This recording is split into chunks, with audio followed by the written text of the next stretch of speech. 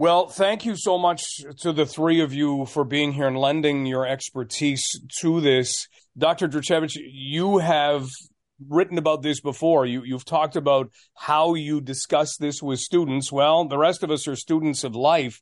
How do you even approach something like this invasion and this war now with students? Where do you begin?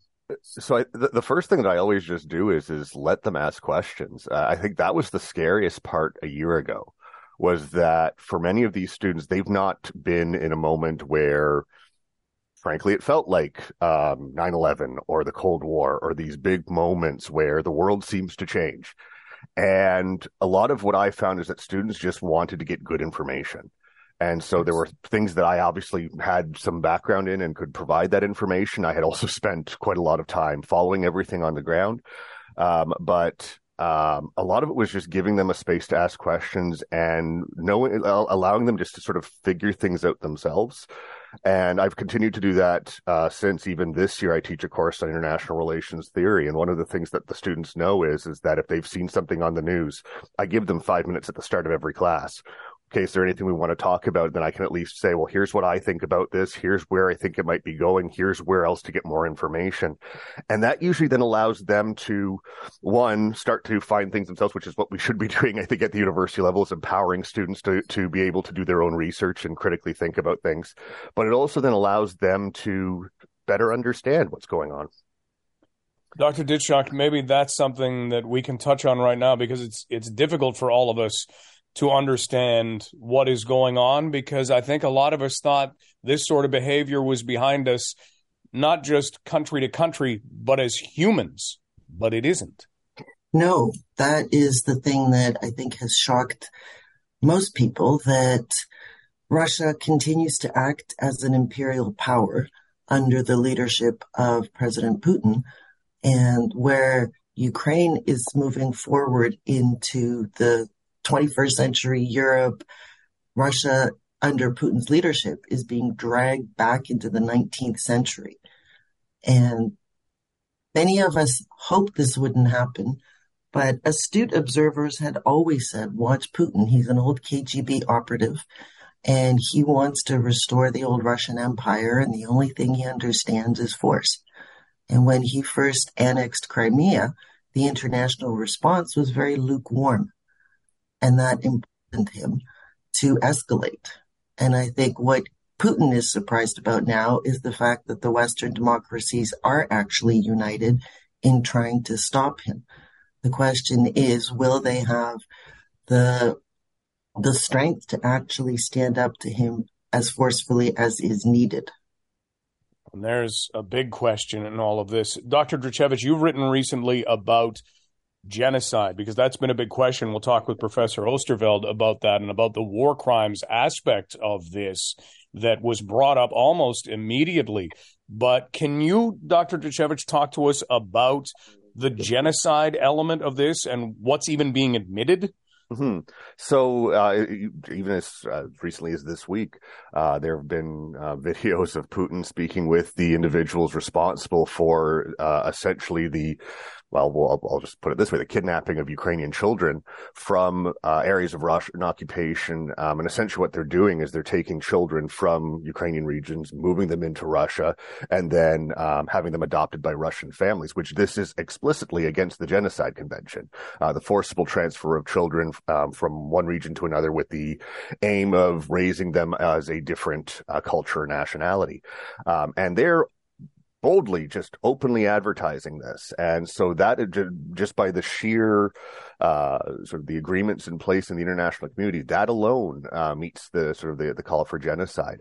And then on top of that, there is just, and Professor Oosterveld can speak on this a bit more, you have the issues of the targeting of civilians. You have the reports of torture chambers. You have the mass graves that we have found, and we believe that we might be seeing more, which is, again, just one of those sort of unfortunate and terrible things that we're all kind of waiting as Ukraine keeps liberating territory, what else might be found. That's all something that the Russians have not really hidden and is becoming very plainly apparent for the world to see. We are talking right now with Dr. Alexa Jurchevich, who is in the Department of History at Western University, with Dr. Marta Ditchok, who is a specialist in international politics and history from Western, and also Professor Valerie Oosterveld, who is the acting director of Western University's Center for Transitional Justice and Post-Conflict Reconstruction. And boy, would it be nice to be having a conversation right now about post-conflict anything in this case, but Professor Oosterveld, we aren't. And in fact, one of the things that was brought up very early was war crimes, that, hey, if Russia is committing war crimes, let's get these war crimes to a court somewhere. Let's get this stopped. Let's get this resolved. And that never did happen. Where do we stand, Professor Oosterveld, on war crimes now? There are three different justice pathways that are being undertaken right now.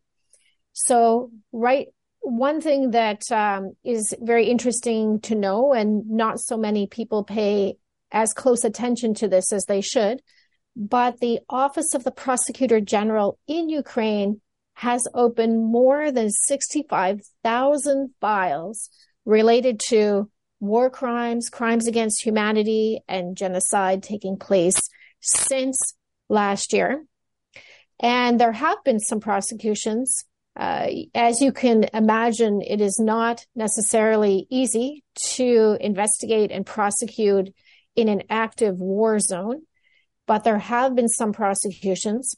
A number of those have been in absentia prosecutions. So those are prosecutions where the Russian soldier who has been charged is not present in the courtroom, but there have been some where individuals have actually been tried in person. Another justice pathway that is going on, but is understandably confidential, is the International Criminal Court's prosecutor and his office has been investigating.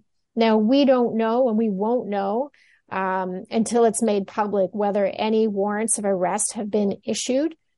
But they are certainly on the ground, and they're certainly doing work every day. And the last one is there's something called the Joint Investigation Team. So this is a number of European countries working with Ukraine and the International Criminal Court to prosecute any individuals who happen to flee or be located in any of the other European countries who are responsible for crimes in Ukraine. So I guess we can see just how complex this is in that way. Do you hold out hope that post-conflict this might become easier, or is this just going to be this complex an undertaking all the way through? Prosecuting war crimes, crimes against humanity, and genocide is always very complex, but it is certainly possible. And there are a lot of minds, a lot of people turning to figuring out how to make this work. I should mention that there's one other discussion that is going on in the international community and has been going on for a year now, and that is to create a special tribunal to try aggression, because the most fundamental crime that was committed when Russians poured across the border in order to take over Ukraine, or try to take over Ukraine, was the crime of aggression. And that is not something the International Criminal Court can try. So there is quite a bit of effort going on to see if such a tribunal can be made into reality. We are approaching, I don't like calling it an anniversary. I don't know if any of you look at it as an anniversary, but as humans, we count time an awful lot. And it has been nearly exactly a year since Russia invaded Ukraine and began a war in Ukraine. The devastation we have seen is something that I don't think any of us expected we would ever have to see in a case like this. The threat is there. It's something that certainly unsettles a whole lot of people. We're talking right now with Dr. Marta Ditchok, with Professor Valerie Oosterveld, and with Dr. Alexa Jurchevich, all from Western University, all giving us some perspective on what has happened. We've talked about genocide. We've talked about the complexity of going after war criminals for crimes against humanity, for crimes like genocide. maybe it's time just to look at where this conflict is going, because Ukraine stood up very bravely and continues to stand up very bravely. We've heard that Russia didn't expect the pushback. They didn't expect this to be very difficult.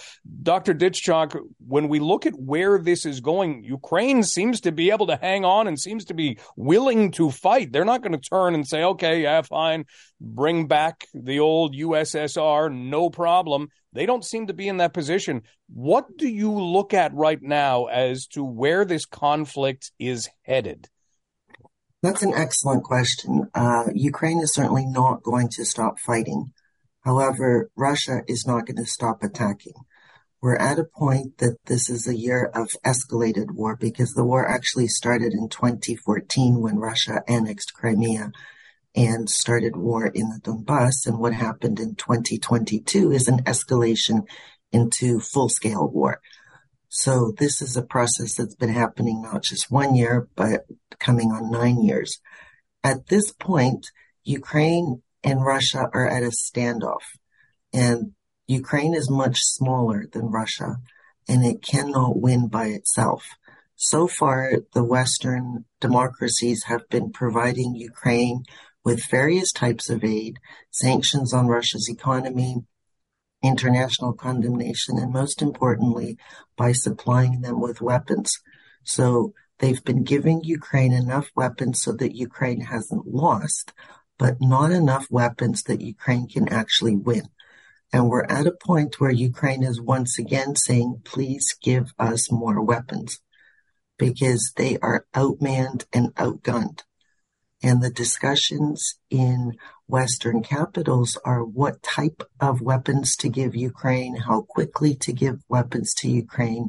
In the meantime, Ukrainians are being killed and their cities are being destroyed. So what the Western European and North American and basically democratic countries need to decide is what the end game they want to see is, and work towards it. Because this type of war is destroying Ukraine, but not actually stopping Russia. So if the goal is to stop the war and get Russia out of Ukraine, more weapons need to be sent to Ukraine. And those discussions are happening in European capitals. And we still hear people like Macron talking about, we need a solution that will not provoke Putin. And I find those sorts of comments highly worrying, because how much further can you provoke him? He's already invading Ukraine and threatening various other things. So the discussion shouldn't be about provoking Putin, but about stopping him and pushing him back. And the peace negotiations, Ukraine has repeatedly been calling for peace. Nobody wants peace more than Ukrainians. But how to achieve peace? Putin is not willing to negotiate. So that is not an option at this point. Sadly, this has to be a military solution. Dr. Martin Dychok with us, Dr. Alexa Drachevich, and Professor Valerie Oosterveld, as we talk about this war in Ukraine and where it is headed. Dr. Drachevich, when we talk about individuals in history who are like Vladimir Putin, and we've seen others, every once in a while, you have to wonder, is Putin going to travel down a similar road where Ukraine is not enough, where, parts of the fringes of Russia right now, not enough. He wants to do more. He is going to do more. And how many times have we seen it? We can go back to either World War I or World War II, where the world kind of said, well, we'll wait a second. Just let's make sure that this really is a problem. There are concerns about things like that. How do you perceive what's happening in that way? So in a couple of ways, I think first off is that Ukraine's resilient defense a year ago in the early days of the escalation, I think really changed part of the sort of the calculus a little bit. I've always sort of taken the approach that Putin gambled, believing that he would be able to take Ukraine and the West would essentially be asleep at the switch. And instead, obviously, the West stood up and has supported Ukraine, and Ukraine has been able to resiliently defend its territory. But we know that the aim was to rebuild some form of the old Russian Empire in some way. There were news reports, even in the early days of the war, that were quickly scrubbed when things didn't happen the way they had planned. And even just we're still seeing with the so-called annexations of September, the goal has always been a territorial grab in some way. But there was always fears that, well, if Ukraine falls, then what's next? Currently, right now, a big concern is Moldova and whether or not Putin has designs there or Russia has designs there. But the Baltic states have been sounding the alarm. Poland has been a notable contributor to Ukraine for Ukraine's defense, knowing they might be, even though they're with NATO, that they might be a potential target. And we've seen with Finland and Sweden both starting and changing, in many cases, decades, if not a century and a half worth of foreign policy to join NATO because of Russian aggression. The fact is that it seems that Putin has not in any way at least backed down from the actual military aspect. There's a lot of bluster with him as well, which I think is his main sort of way of trying to shore up any support that he has at home, while also trying to play to international audiences who might be concerned about things like escalation and things like that, where they'll take what he says and run with it. And this is where you then have issues for calls of peace and whatnot. And I think this all sort of comes to how the Russians have tried to control the information sort of warfare aspect of this, but Ukraine has done a very good job at countering a lot of that, but also having the world sort of stand behind it and be this sort of bulwark for stopping Russian aggression. We do have that additional threat this time that maybe some of the other conflicts that have started with someone who appears to be very power hungry and very willing to invade other nations. We have that threat, Dr. Djurcevic, of nuclear power, nuclear missiles, and that's a threat that Putin throws around every once in a while. How much of a threat is that? So I always tell students it's never 0%. When nukes are involved, there's always a chance. That said, is what I always then follow that up with, although the suspending, which is not something that's really in the negotiations, the START treaty that the Americans and the Russians were working on, has caught some to be concerned about this because of the swapping of information. But the one thing we can at least sort of, I think, to give us some pause about how far they'll go with this is a couple things. First off is that American intelligence and NATO intelligence has been pretty good for this war. They predicted much of the escalation. They have also been doing a really good job of following things. The chances are they will know if the Russians are serious about any of their nuclear threats. And we have seen with things like the missile that landed in Poland a couple of months ago that got everybody very concerned, that NATO leaders are taking measured responses to anything that might be deemed an escalation. I think there's that. The second is that, as Professor Djurcevic sort of already mentioned, that Putin has already escalated in the one way that he can, and unfortunately the world has, while we're outraged by it, it's the considerable threat to Ukrainian civilians, the constant attacks on infrastructure and civilian infrastructure. And Putin can gain a lot of what he wants simply through, and Russia can gain a lot of what they want simply by just essentially bombing Ukraine and striking Ukraine's cities and civilian infrastructure and energy. And the belief is that time, at least for the Russians, that they believe time is on their side, that eventually Western unity will crack.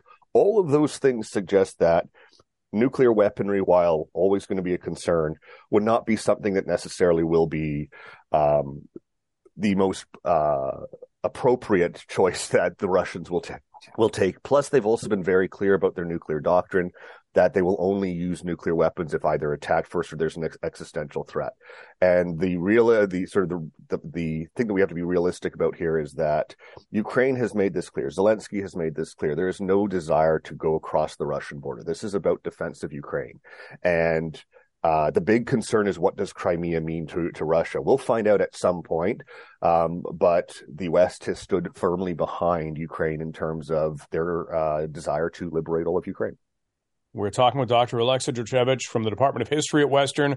We're talking with Dr. Marta Ditschak, who is in international politics and history at Western, and Professor Valerie Oosterveld, the acting director of Western University's Center for Transitional Justice and Post-Conflict Reconstruction. Professor Oosterveld, maybe we can end off with the legal side of things again, and that is, we can look at force versus force to stop conflicts. Is there anything under international law that could aid with that? Or is it simply we're still the same kind of creatures that we used to be? Force fights force, and then we sort out everything after on paper.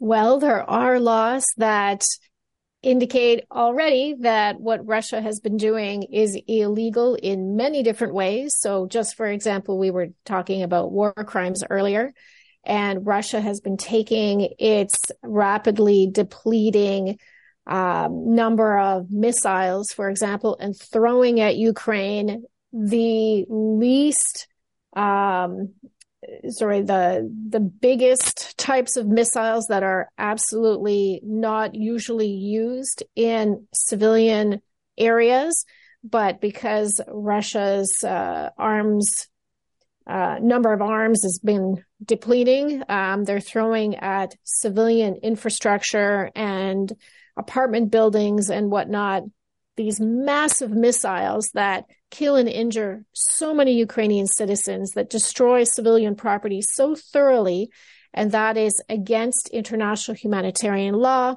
and the principle of distinction, the principle of proportionality. So we already know that that Russia has gone beyond the limits of the law in so many ways. Russia and President Putin in particular nod towards the law.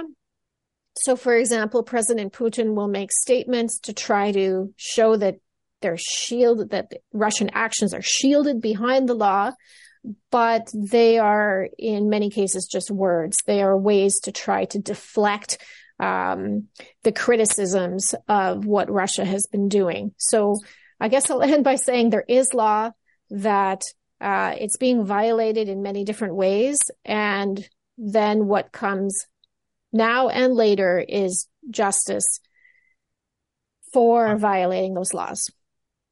Let's hope that's exactly what we get, something that feels like justice from the perspective of all of us who are watching and feeling for Ukraine and anyone else affected. Professor Oosterveld, Dr. Dragicevich, and Dr. Ditschak, thank you so much for all of your time and your insights today. Thank you. Thank you. Thanks for having us.